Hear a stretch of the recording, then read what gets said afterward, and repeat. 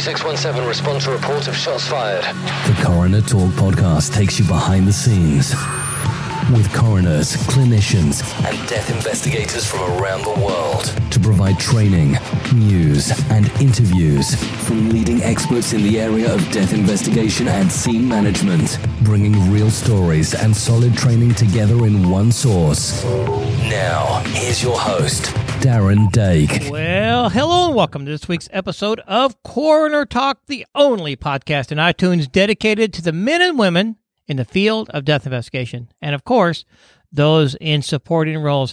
It feels so good to keep coming to you every single week. And you know what? If you're a longtime listener, you know that just a few weeks ago, we had a goodbye episode because we thought we were going to go away. But you know what? We have an 11th hour fix. And we're back. We're going to stay here. I think we're going to stay here. We've been at this 4 years. Let's just stick around for another 4, and then we'll decide where to go from there. How about that? So today is going to be a really great episode. We have Dr. Scott Bonn, which is a criminologist, a professor. He's been on TV. He does a lot of correspondent work, things like that. He's wrote a couple of books. I realized that we had Dr. Bonn on the podcast in December of 2014. And as this episode here comes out live, it's January of 2019. So that's been, 4 years ago? So it's been a long time since he's been on our show. But we're going to talk about serial killers. We're going to talk about Dennis Rader. We're going to talk about Berkowitz. We're going to talk about I think there's Jeffrey Dahmer in there, but then also we're gonna talk about the primary reasons why serial killers exist, what's their primary motives, and we're also going to talk about a new book that he has written. Towards the end of our conversation, we talk about a new book that he was written, Evil Guardian, and how that can be a great training point for you. So we've got a lot packed in to this show, but I want to give you a couple of updates on some things before we get started on that. So I want you to remember that as this comes out live, it is January 2019, and March of 2019 is going to be our medical legal death investigation class. Now, formally, it's been called the Medical Legal Death Investigator Level 1 course. Now, much of the course is the same, except it has went from 26 hours to 40 hours. We have done this by combining some online training. So now we have 4 days in classroom. And we've got some practical application that we're going to have. We got some mock crime scenes that we're going to do. A lot of those same lecture information is the same, but we've modified it and added in some practical component. Plus, we've added in some human osteology, some surface and buried body recovery stuff we're going to do with a forensic archaeologist and anthropologist. And then, of course, we're adding in 8.5 hours of online training. So not only would you come to Missouri and be in the academy for some lecture and some hands-on stuff, you will also then have 8.5 hours of online courses you can take, which will give you a total of 40 hours. So this is the same course as, well, no, it's not the same course. It's what we used to call Level 1, and now it's expanded. If you've taken the Level 1 already, then much of the information that you'll get is going to be the same, but is a lot more. So you'd be worthwhile to come again. But if you haven't came at all, remember, we only do this in March and October. So it's something that you need to take advantage of. It's a fantastic course, and now we've made it even better. So that's going to be in March of 2019. You can go to the website, coronertalk.com or ditacademy.org. Find out all the information, get registered, because this class will fill up. We have to maintain about a 25 student registration, and if you pass that, then we'll probably have to move you to October, and this course will fill up. The problem is people wait to the last minute, and in March, they're trying to sign up for classes that we don't have room for. So please get signed up, registered early so that we know how many people's coming in, and then we can reserve your spot. So I also want to remind you that we've got a lot of other training coming up. In August, we have a criminal investigation course, 2-week course for crime scene investigation.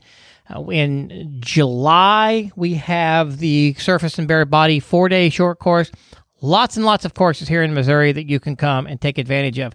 But besides courses, I also want to give a plug for Death Investigator Magazine. If you do not have your subscription yet, you need to jump in and get your subscription.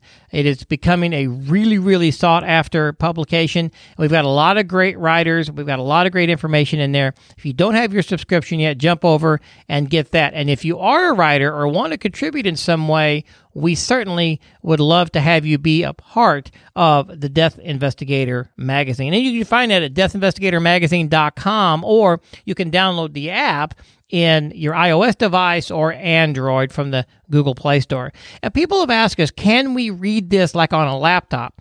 As of today, the answer is no. It has to be on an app through a tablet or a phone or something like that, some smart device.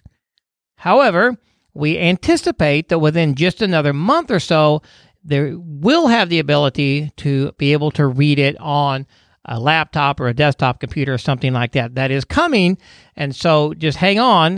Go ahead and get your subscription now. Read it on your tablet, hang on, and we will have it on the computer in just a few more weeks, I believe. All right, and the last thing I want to bring up is Australia listening? See, I figure if I say it enough times, that some people down in Australia will finally hear that I want to come speak in Australia. I've started to book some speaking engagements across the United States for 2019. If you want me to come to your state, now is the time to get a hold of me, because we are booking up these conferences. And I can come and speak to your conference anywhere in the United States anytime this year. But what I just mentioned about some training we've got, plus I got some other conferences, and we'll get booked. My goal this year is to get to your state. I will help in every way I can to make that work out.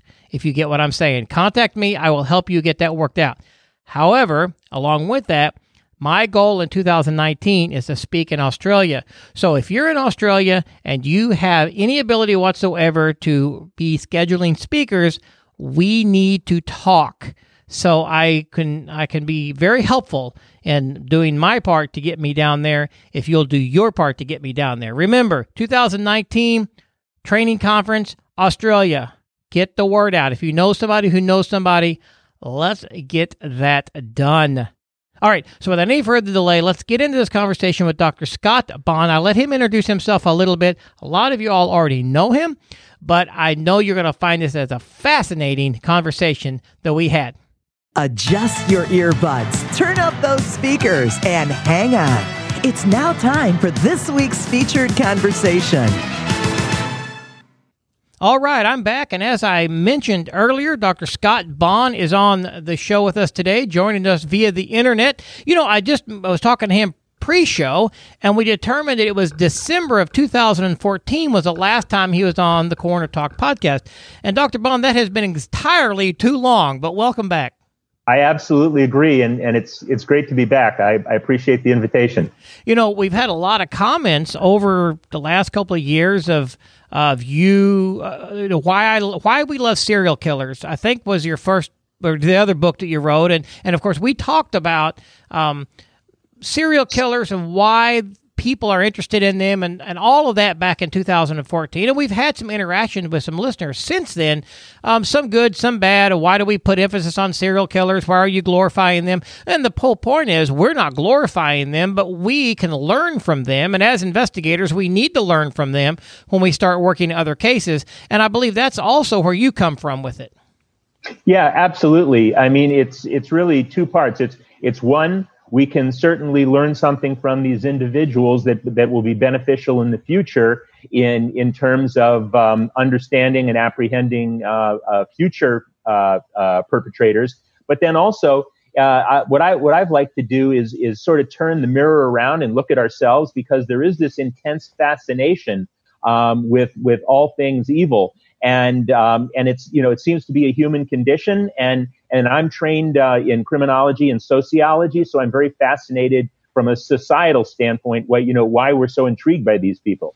Right, and I introduced you a little bit, and the listeners got a little bit of introduction about you, but just from your perspective, you do a lot. You're not just an author. You teach, you're a correspondent. You do a lot of things around this. So give us just a 30,000-foot view of kind of who Scott is and why you're an expert in this topic. Okay. my expertise comes from. I do a blog for Psychology Today magazine called Wicked Deeds, in which I examine all types of criminal behavior, from serial killing to terrorism to white collar crime, state crime, hate crime, all types of activity. I am a professor. I teach courses in sociology and criminology. I'm frequently called upon by the major media to comment on crime stories that are in the news right now. As you mentioned, I write books. The book that I'm probably most well known for is Why We Love Serial Killers: The Curious Appeal of the World's Most Savage Murderers, which again is as much a look at society as it is serial killers themselves. And then I have a new, my first work of fiction that just came out called Evil Guardian. And that's actually inspired, or has been inspired, by my interactions, correspondence, and interviews with real life serial killers. Right, and I want to get into some of that as well. Could you talk to Dennis Rader and maybe one or two others to write this book, Evil Guardian? Right. But let's go back just a little bit, since it's been so long since you've been on the show. Let's talk a little bit about the society love for serial killers. Let's just catch everybody up a little bit, I guess, for new listeners. Why do we, and you mentioned it a little bit, but why do we as a society have this fascination with serial killers? You know, everything from television to books to magazines to people collecting memorabilia. Why do we have this fascination? Well, that's a great question, and that was the question that inspired the book, Why We Love Serial Killers. And it really started in the classroom when I was teaching my students. And anytime I would mention serial killers, they would just lean forward in their seats, and their ears would just pop up, like bloodhounds when I would mention the topic. And that's what said to me, man, there really is this intense fascination. And of course, I have it myself. You know, I'm interested in these things too, and all the TV shows and the Netflix series Mindhunter. You know, all these shows out there, people are fascinated. And I think there are really discernible reasons why, and one of them has to do with our human nature, and that is I think we are in awe of and try to understand things that are bigger than life, larger than life, and are very deadly. You know, people are interested in tsunamis and tornadoes and hurricanes at one level. We're also interested in things like great white sharks, predators in the wild and in nature that are deadly. And then it's a logical extension that humans, who are also rare, exotic, and deadly, but at the same time, it's also fascinating. So we need to understand. And I think too, there's an adrenaline factor. You know, I don't know about you, but when I was a kid, I loved fun houses. I loved monster movies and haunted houses because it gives you this jolt of adrenaline. Roller coasters, you know, how many 12-year-olds will ride roller coasters over and over until they literally become sick to their stomach?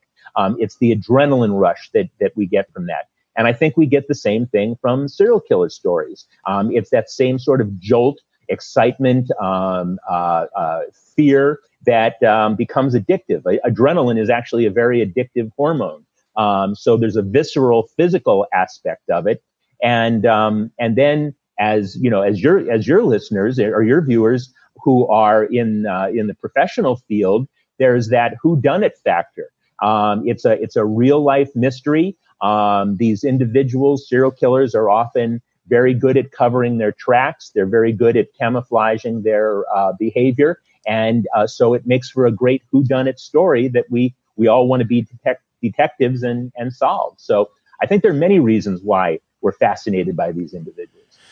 Well, I agree that there are many reasons why. And I know, one of the things that really, like you touched on this, people like the idea of the serial killer because they are bigger than life, so to speak. It's not just that some guy killed his girlfriend.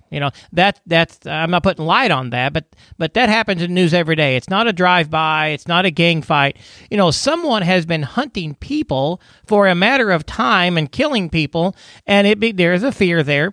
But I think the fascination is what makes them tick, what makes them do it, and then some of these serial killers, it could be sexual, it could be motivated by a higher calling, they think God's having them do it or things like that. And so all of these things go into our psychology, I think, not only just the fear and the adrenaline of it, but also trying to maybe understand it. How can someone do that? And it's so much bigger than life, if I can say it that way. And I think it's one reason why the more normal public is interested in it, and even investigators like myself, interested in it from that level, but also then we are interested in it, as you said, in who done it and why, so that if we see something similar, we can start putting those together. But there's certain things that actually cause a serial killer to want to kill, and I know there's a broad, but what are some of the low-level basics that causes a serial killer to want to kill people? Great question, and I think you really nailed on something there when you talked about the motivations of serial killers. These are passionless crimes. Serial killers don't murder for the reason that 99% of other homicides are committed. The vast majority of murders that are committed in the United States or around the world, for that matter, are one-time events, and they are crimes of passion, usually rage or anger that lead to the murder, and they're not premeditated. These are spontaneous events. So these are very different than serial killings. Serial killings are premeditated, they're planned out, sometimes meticulously, and they are passionless. Meaning that they are done simply because there is a compulsion to kill, as opposed to any rage or underlying anger that would lead to it. And so now, what does serial killers all have in common? There's one thing that they all have in common, and that is that they are driven by fantasy needs, and that fantasy can vary. The fantasy can be something like, it can be sexually driven or lustful. An example of that would be Jeffrey Dahmer. He had an underlying hedonism and lust. He actually believed that he loved these men that he killed, and there's a myth out there that all serial killers are driven by sex or lust, and that's simply not the case. Perhaps half, 40, 50% of serial killers may be driven in some way by sexual or lustful motivations, but there are many other drives. There is power and control. There's just a need to dominate other human beings. An example of that is Dennis Rader, who called himself Bind, Torture, Kill, BTK. It was driven by the need to be God and control life and death. That was his fantasy need. You mentioned that some serial killers have visions, or they're mandated by either Satan or God, they believe, to kill. David Berkowitz, the son of Sam, who I interviewed extensively and spent time with, where he's locked up at Sullivan Correctional Facility in New York. Spent time with him, interviewing him there. He is what is referred to as a visionary killer, and he was a Satan-mandated killer. He believed that Satan wanted him to kill, and that he would gain favor with Satan by committing his murders. And then another type of motivation and need is what are referred to as comfort or gain killers, and oftentimes female serial killers. And yes, there are female serial killers, probably the most infamous being Eileen Wuornos of the movie Monster, that Charlize Theron did a wonderful job portraying her. She was motivated by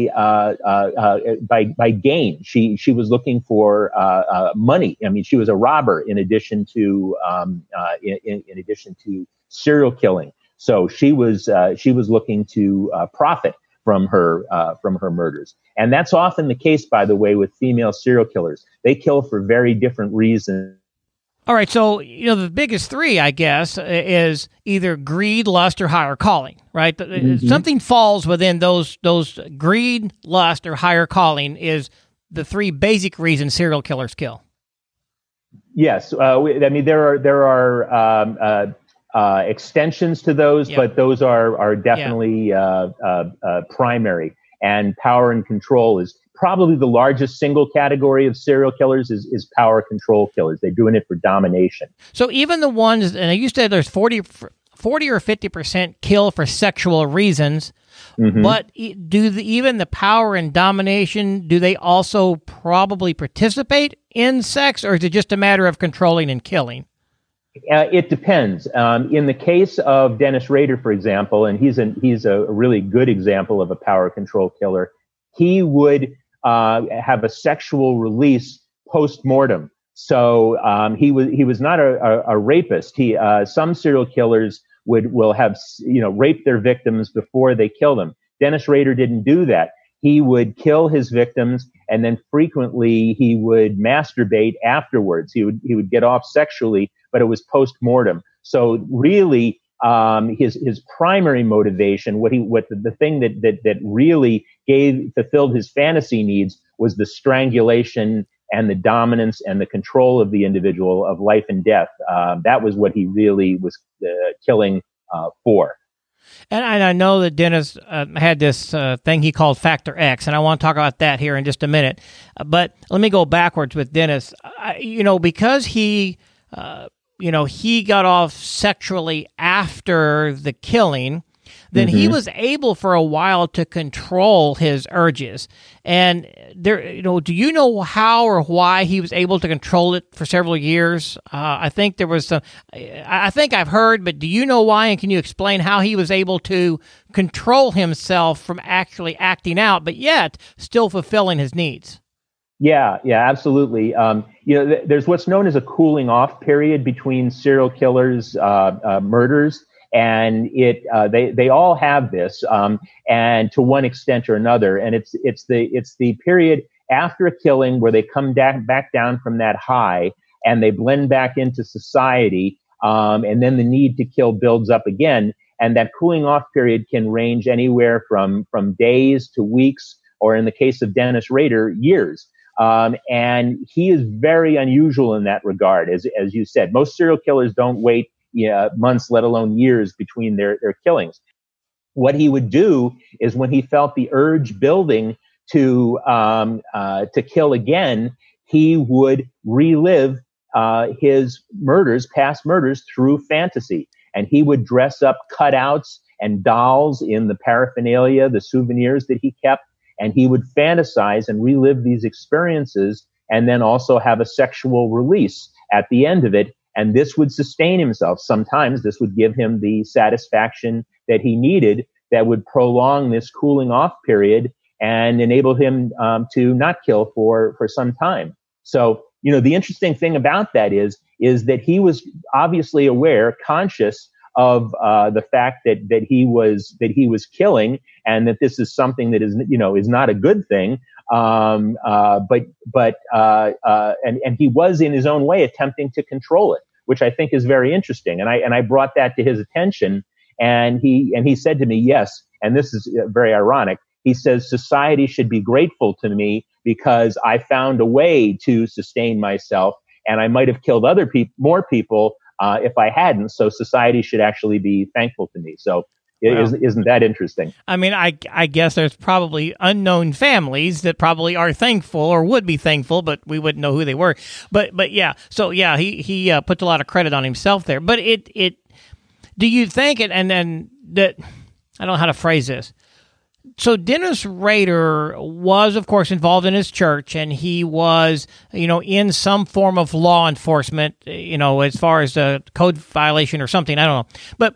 But because of who he was as a person, did he try to control himself the way he did because he has these internal reasons not to, where some other serial killers don't have any of that, and so they don't even care to control, they just kill. So do you think who Dennis Rader was, the other side of Dennis, contributed to him trying to stop? Yeah, well, that's also a very interesting question, and he was psychologically compartmentalized, and what I mean by that is think almost like his brain is a house with separate rooms. And there was one room that was the BTK room, the killing room. But then there's another room that's daddy room and husband room. And these are very different.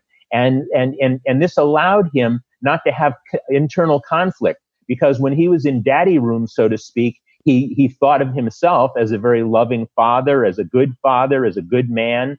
And yet he could leave that room, go over into the BTK room and be lustful and stalk and kill young women, and have no contradiction between that and what he was doing as father and husband. He saw no contradiction there. So it's called psychological compartmentalization. And this enabled him not to have cognitive dissonance, not to feel guilt or shame or remorse. And of course, what his underlying pathology is, he was a psychopath. He was just incapable of truly empathizing with other individuals. What he was able to do is very effectively mimic proper emotion. He knew what proper emotions were, and he was very good at masquerading and mimic them, even though he didn't really feel them. And he did know right from wrong. He absolutely knew right from wrong. He was a Boy Scout leader. He was the president of his church association. He was very highly regarded and well respected in his town. So he seemed to be, outwardly at least, a very moral, upstanding individual. So he did know absolutely wrong, immorality from morality and right and wrong. And I think to an extent he was trying to control himself. What would happen, and you mentioned Factor X, which is this compulsion that he had to kill. And sometimes that compulsion would just be too great. It would be like the itch that he had to scratch. It was too much for him. And he didn't understand it. I asked him, I said, do you understand this need? And he said, no, he did not understand this need. It's think of a drug addict who needs heroin, needs another fix of heroin. I think it's similar to that kind of compulsion that just becomes uncontrollable. And there are, to your point or your question, there are other serial killers who have lesser impulses, and these oftentimes are individuals who are sociopathic as opposed to psychopathic. And there is a difference. Oftentimes sociopath and psychopath are used to mean the same thing. They're used, as being the same underlying condition, but they're really not. A psychopath is completely detached, and they're able to separate themselves from emotions completely, which makes them very calm and unflappable. Sociopaths are more, I like to use the analogy of a faulty electrical cord in the wall. Sometimes it works and sometimes it doesn't. And they tend to be more volatile. They tend to be much more spontaneous and aggressive and can't control themselves. So a serial killer with sociopathic tendencies might be much more likely to act out spontaneously and even in a fit of rage versus a Dennis Rader who is just cold as ice. Right. And he can plan better. He can actually plan and execute better, and probably doesn't get as sloppy. Those type of killers doesn't get as sloppy over time. Exactly. So, and that's a good point as well. And something I want to, the rates of serial killers. Now, throughout the years, it seems to me, if I've studied this correctly, there's always a percentage of serial killers working within the world. Mm-hmm, and throughout, the reason why we have these big stories in the 70s and 80s is because if we watch homicide rates as a whole all homicide rates go up as a whole, then serial killer rates go up as well. Now, so if homicide rates go down, serial killer rates go down, but they're always still active. And in the 70s, if we look at the FBI statistics, in the 70s and 80s, we had a really high climb of homicide overall, which caused some really big, high-profile serial killers. Now, am I on the right track on that? Is that the right way of looking at that study? Yeah. I mean, generally speaking, I think your point is accurate. I think there's a bit more detail to it, but generally speaking, you're correct. If you look throughout history, the percentage of all homicides committed by serial killers on an annual basis is about 1%. It's never more than 2%. So serial killers actually represent a very, very small, minute portion of overall homicides. But because they get an unprecedented amount of exposure, serial killers historically have never represented more than 1% of all murders in the United States.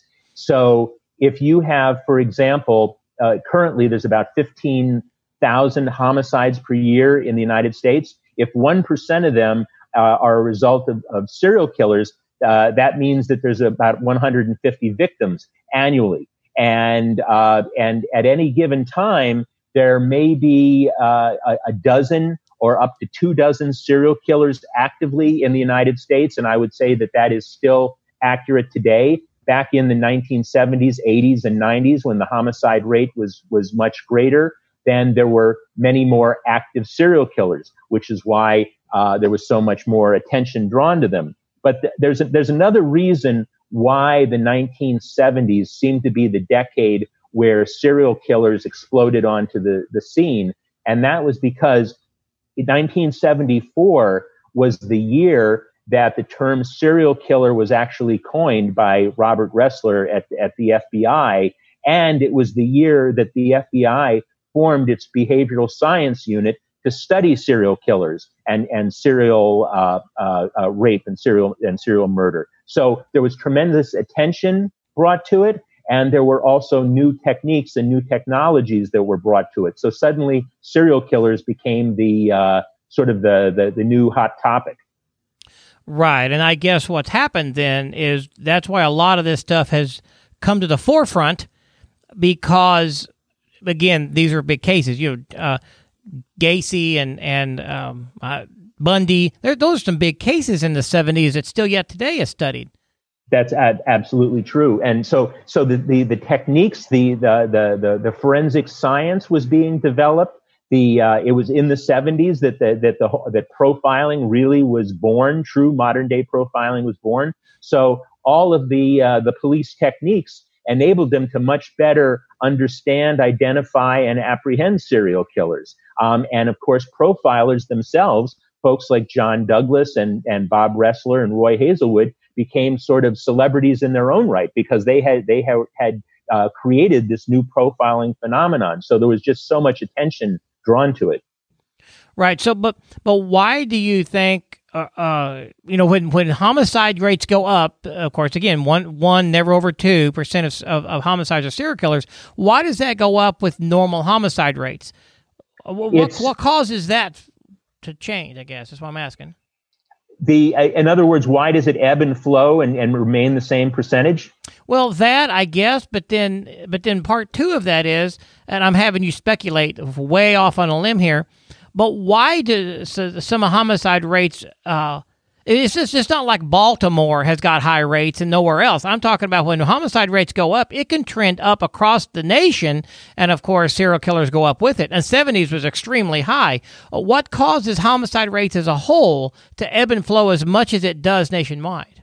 Oh, that's a great question, and that's the basis for an entire semester of a college course on homicide, and because there is no just one causal factor. I can tell you this, that one of the important factors related to homicide and all kinds of homicide, not serial, but all types of homicide, is the economy. And typically, if you look at the past 100 years, starting with the year 1900, until now, 118 years later, you oftentimes, and more often than not, will see that the homicide rate is inversely related to the economy. When the economy is bad, murder goes up. When the economy is good, murder goes down.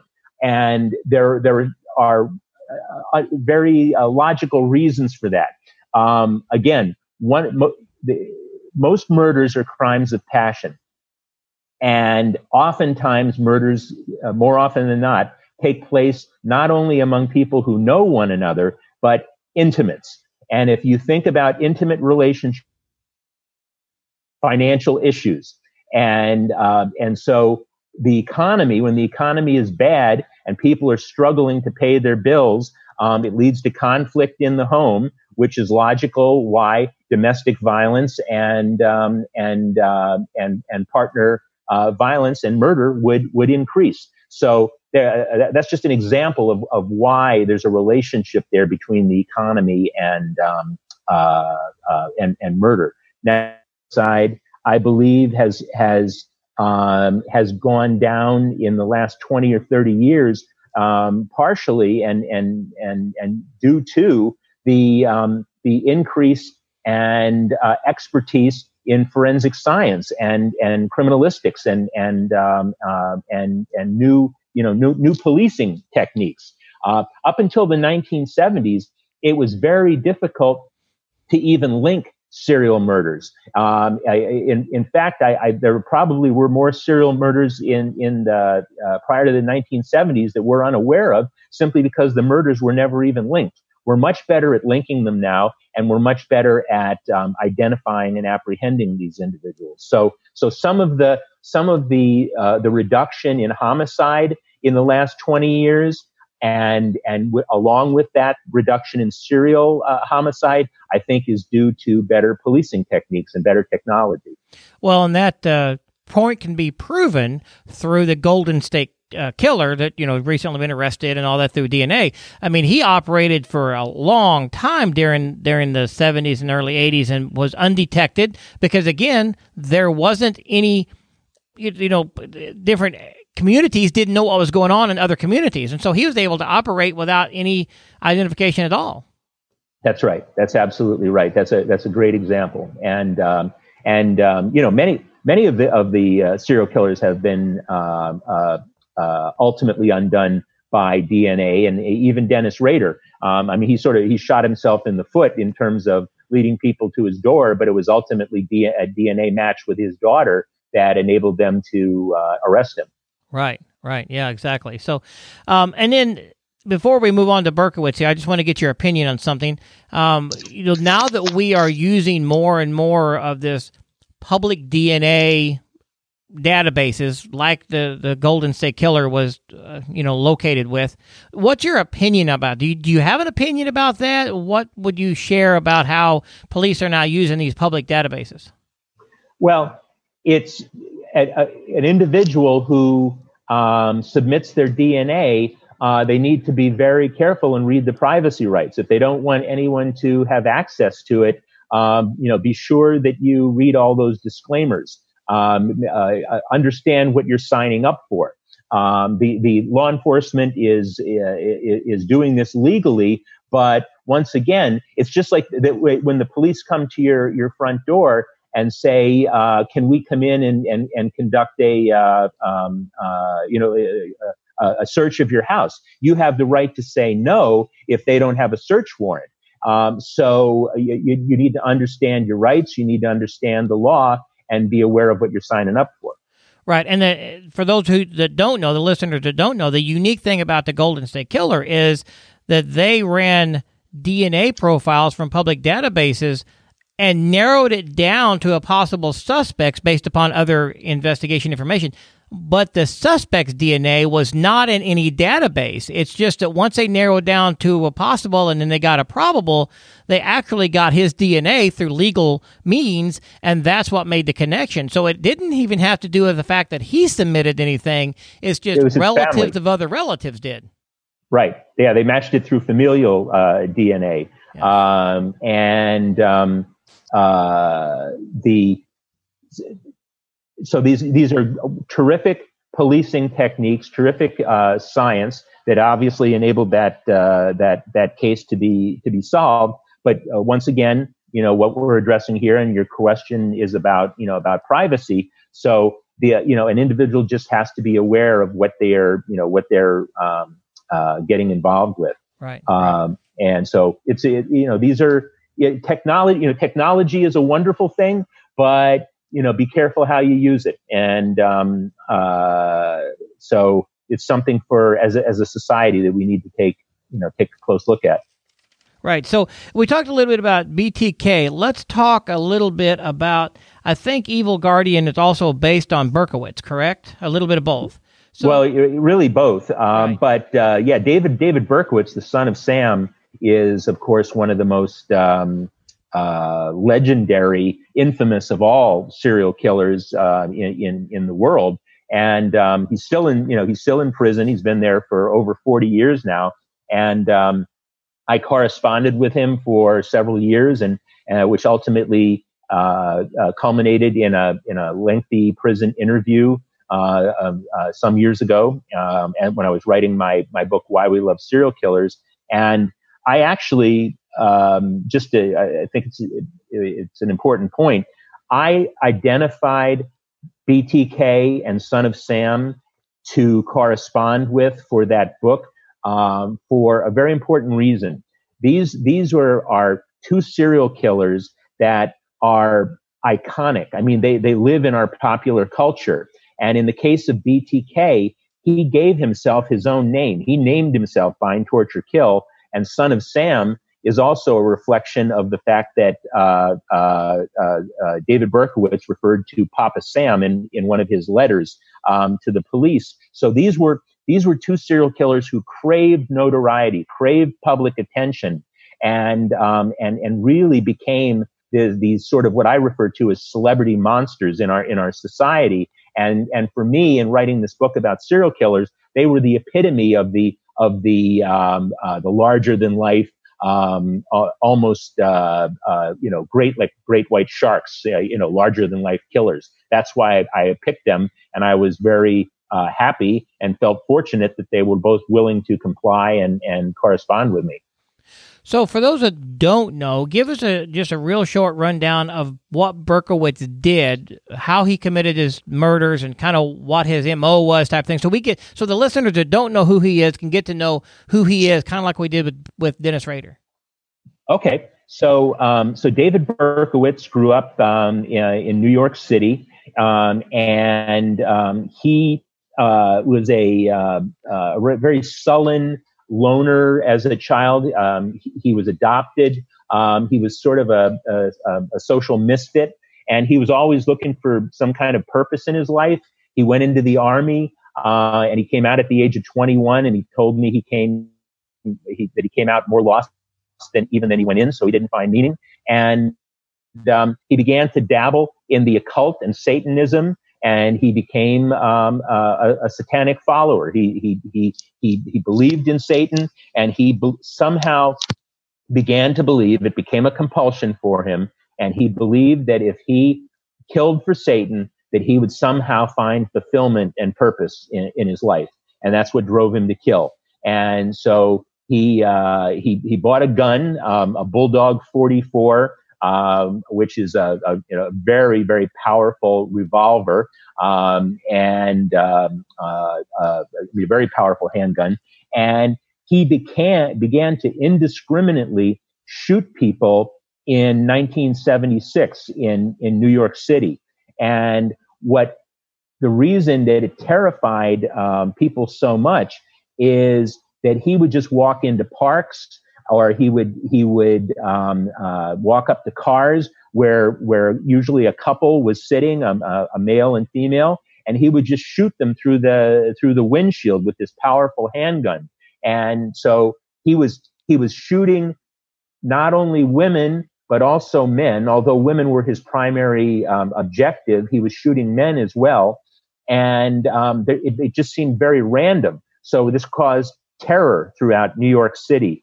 And it culminated in 1977, which they referred to as the Summer of Sam in New York. And he was finally apprehended. But it was after a cat and mouse game in which he was writing letters to Jimmy Breslin of the legendary reporter, sending letters to the police. And he became this larger than life character, the son of Sam. And to this day, it's one of the it's one of the most legendary crime cases in U.S. history.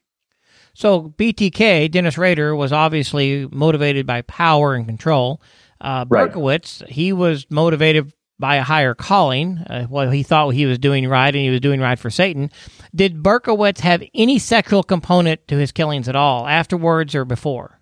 No, there was no sexual component to it. He simply shot them. He killed. There's a categorization here, a distinction between serial killers that I think your audience might be interested in. Some serial killers kill for the act of killing, and others kill for the process of killing. In the case of David Berkowitz, what was important to him was the act of killing. He didn't need to have physical contact. He did not need to spend time with his victims. Simply the act of killing, putting a bullet in them, he felt that he was fulfilling his mission to Satan. In the case of Dennis Rader, he was completely different. The process of killing is what was important to him. He had to study his victims. He had to abduct his victims, spend time with them, torture them, slowly strangle them, because it was that process of killing that made him feel like God. And that's what he needed, that power and control. So that's a very important distinction, and that I'm glad we talked about, the difference between the act of killing and the process of killing. Yes, and whatever motivates them will determine how they want to kill. So exactly. So we could go on and on about these two, and there's of course lots of other serial killers we could talk about, and Gacy and Bundy, and they all have their reasons and why they did what they did. But let's transition here in our last few minutes that we have, and talk about. And you said it's a work of fiction, but you wrote this book, Evil Guardian. But the reason we brought up Berkowitz and Dennis Rader is because you kind of use those two characters to create Evil Guardian. Now, again, it's a work of fiction based upon some facts, so it is a worthwhile work to read. But tell us about what the Evil Guardian is about, who the main character is, what's the premise of the book itself? Sure. Well, thank you for asking that question. After my interviews and correspondence with Rader and Berkowitz, I was just so fascinated by how different they were, but yet how powerful and really just fascinating their motivations are. And it got me thinking, well, what about if there was a composite killer? What if there was a killer who had aspects of both? And so I created this character. His real name is Charles Lundquist, and by day he is a religious man. He's actually a chaplain at the Bedford Hills Correctional Facility in Westchester, New York, which is where Pamela Smart is. It's a women's maximum security prison. So he's a religious man. He's the chaplain, but he's got this alter ego that he calls the Guardian. And he believes that he has been mandated by God to actually kill young females before the world can corrupt them. He needs to send them back to God. He fashions himself or envisions himself as a guardian angel, a protector of these young women, sending them back to God before the world, as I said, can corrupt them and they become sinful. And so it's very ironic. But yet he thinks he's doing good. And he's a complete psychopath. He's completely compartmentalized like Dennis Rader. He's able to separate the good from the evil in his own mind. But he also has the narcissism of Dennis Rader in that he loves to play cat and mouse with the police. He is a power control killer. He loves domination. He loves the fact that he fancies himself the angel of God. which is why he calls himself the Guardian. But once again, he is motivated by a higher power like Berkowitz. And you've got a couple of interesting characters who are chasing him. One is the homicide captain of New York City. His name is James Pritchard, and he is an obsessive, brilliant detective. But he is damaged in his own way. His wife and daughter were recently killed by a drunken driver, and so he's obsessed with catching this guy who's killing young females who are his daughter's own age. And he's joined in this chase by a brilliant and attractive FBI agent named Julia Cassidy, who becomes his partner in catching this individual. And it becomes a whirlwind chase and game of Clue that carries them all over the tri-state area. And it's a pretty breezy, fast-paced thriller that culminates in a classic showdown, but in a very unlikely locale. And it was a lot of fun to write, and people who have read it so far seem to be enjoying it. And so it's been a lot of fun. So I think that and I have not read it yet. I'll be honest. I have just recently found out about it, and so I do intend to read it because it sounds fascinating. And one of the things that I think that I'm going to find, and from based on what you said too, again, not only is it Berkowitz and Dennis Rader, you have spent a career studying serial killers, teaching students. You've made this your life in a lot of ways, psychology and killing and things like that. So the character in this book is going to probably be as real as any other fiction writer could probably make one, because you've been studying these people for so long that I would say once a reader would get into this book, they're going to have a hard time distinguishing fact from fiction. Thank you for that segue, because absolutely, I wrote this book for the true crime follower, people who are interested in forensics, people who are interested in investigation. It's packed. My book is absolutely packed with forensic facts and profiling techniques. You will learn about profiling techniques through reading this book, and I wrote it from the perspective of the mind of the killer, so you can literally get a sense of his compartmentalization and how he rationalizes all of this and thinks and plans and attempts to manipulate the law enforcement. So it allows you to really get inside of the mind of this killer. And yes, I did it based upon my understanding and training and experience with these types of individuals. Right. So the training point here is, yes, this is an act of fiction or a work of fiction, but just as you said, how his mind works, how he does the murders, how he tries to play with the police. All that's based on fact, which means those of us listening, investigators, can read the book, enjoy the fiction part of it, but also, as you said, with profiling stuff, really learn the inside mind of how a serial killer works, because, again, you studied them for so long. This is fiction, actually is a lot of truth. So it would make a great, again, we're not calling it a text, but it would certainly make a great learning experience for an investigator who would read to be able to understand the mind of a killer.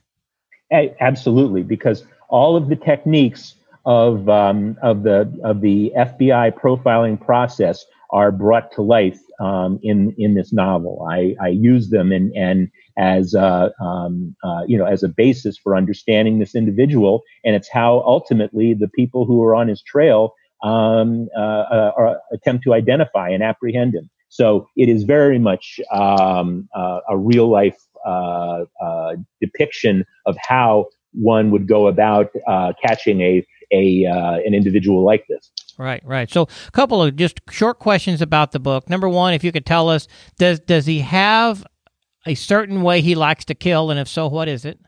Oh, yes, he is a strangler, just like BTK. He needs that physical contact. Okay, and then does he harm the people in his care at the facility, or does he hunt people outside the facility? He hunts. He's a hunter. He's hunting young women in New York.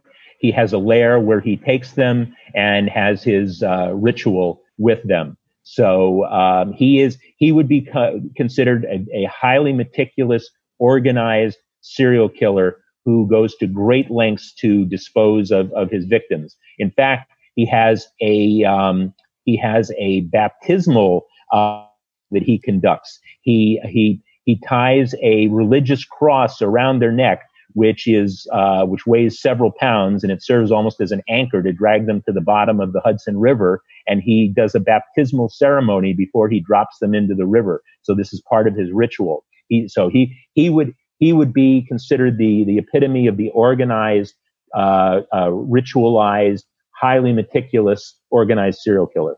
Interesting. So that brings up another question: the hunt. What percentage of serial killers work based upon the hunt? Like, for instance, Ted Bundy, I believe he was a hunter. But were Gacy, was he a hunter, or was he more of an opportunist? And then what creates is the fact that a serial killer is a hunter, does that also give them a different distinction as a serial killer? Yes, absolutely. There is a type of serial killer that is a hunter, and it's the category is known as a thrill killer. And the best example I can think of in the history of serial killers would be the Zodiac. The Zodiac was a thrill killer. He literally hunted people the way someone would go to Africa and hunt zebra or something. And so what determines whether or not a serial killer would fall into the category of a thrill killer or a hunter, as you ask, is what their underlying fantasy need is. And in the case of the Zodiac, his underlying fantasy need was thrill. He needed the thrill of stalking human beings. That's what his need was. So again, he was focused on the act of killing, but it was the act as a hunting act. So BTK would definitely fall into that predatory hunter category, but somebody like Jeffrey Dahmer or John Wayne Gacy would not. They needed power and control, but they were not hunting individuals. It was based upon attraction to a particular individual that they encountered. So again, the real answer to your question is you have to look at what the underlying fantasy need is, and that will determine whether or not an individual would fall into that sort of hunter category. Right. And the character in Evil Guardian is a hunter. Without a doubt, yeah. Without a doubt, he is, but for him, what really gives him the satisfaction is the power and control, the domination. Once again, he enjoys being the what in his mind the guardian angel of God. Yeah, it gives him purpose and meaning and power and control once again. Right. Well, sounds very interesting. I definitely want to read it, and I'm sure it's going to be a learning opportunity as well. Where can someone, I'll have some stuff in the show notes, but where can someone find Evil Guardian? I guess Amazon and all the popular sites? Well, it's I have an exclusive publishing arrangement with Amazon. So whether you are interested in paperback or whether you like to read the ebook, Kindle, you can order it in both formats there, Kindle and paperback on Amazon. And again, it's Evil Guardian. So are you going to create an audiobook in your own voice soon, or is that something that you may wait on? You mean for my novel? Yeah, for Evil Guardian. I may possibly. My first book about serial killers, which was the Why We Love Serial Killers, was done very professionally as an audiobook by a professional narrator, and I was very pleased with that. So we'll see. I haven't decided yet. I'm actually something I'm working on right now is an adaptation of the legendary Jack the Ripper story. I have a particular suspect that has never really been fleshed out in terms of the this narrative, and so it's a sort of a fact-based fiction attempting to solve the case of Jack the Ripper, but based all on historical facts and figures. And I'm working on that right now. Right. Now that would be very nice. Well, Dr. Scott Bonn, I appreciate it. You know what? Let's not let 4 years go by before you come back on the show. But I do appreciate your time coming on today and not only educating us on some serial killer things, but also introducing your new book for us. Well, it's been my pleasure. Thank you so much. All right. Have a great day, my friend. You too.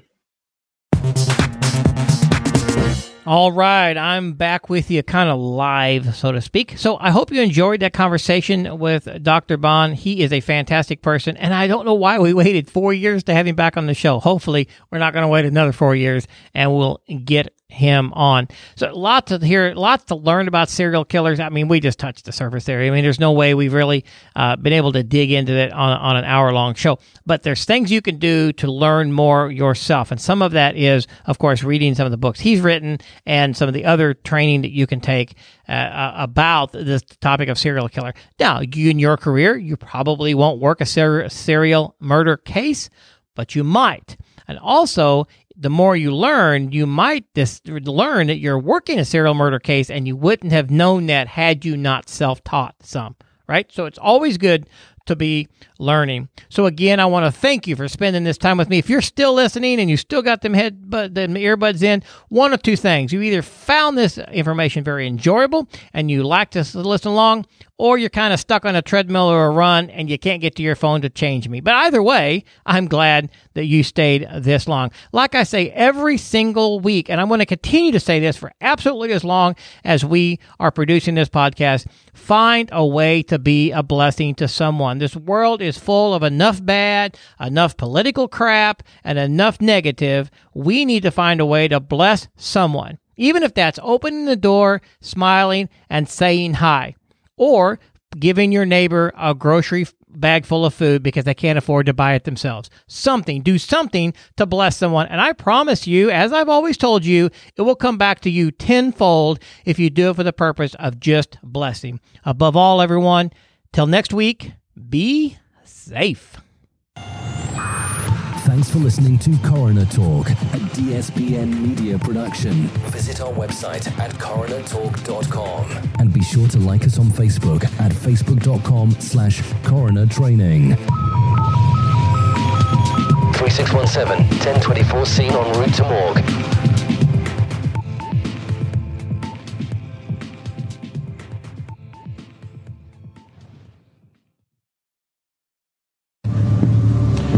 No kids, no gun.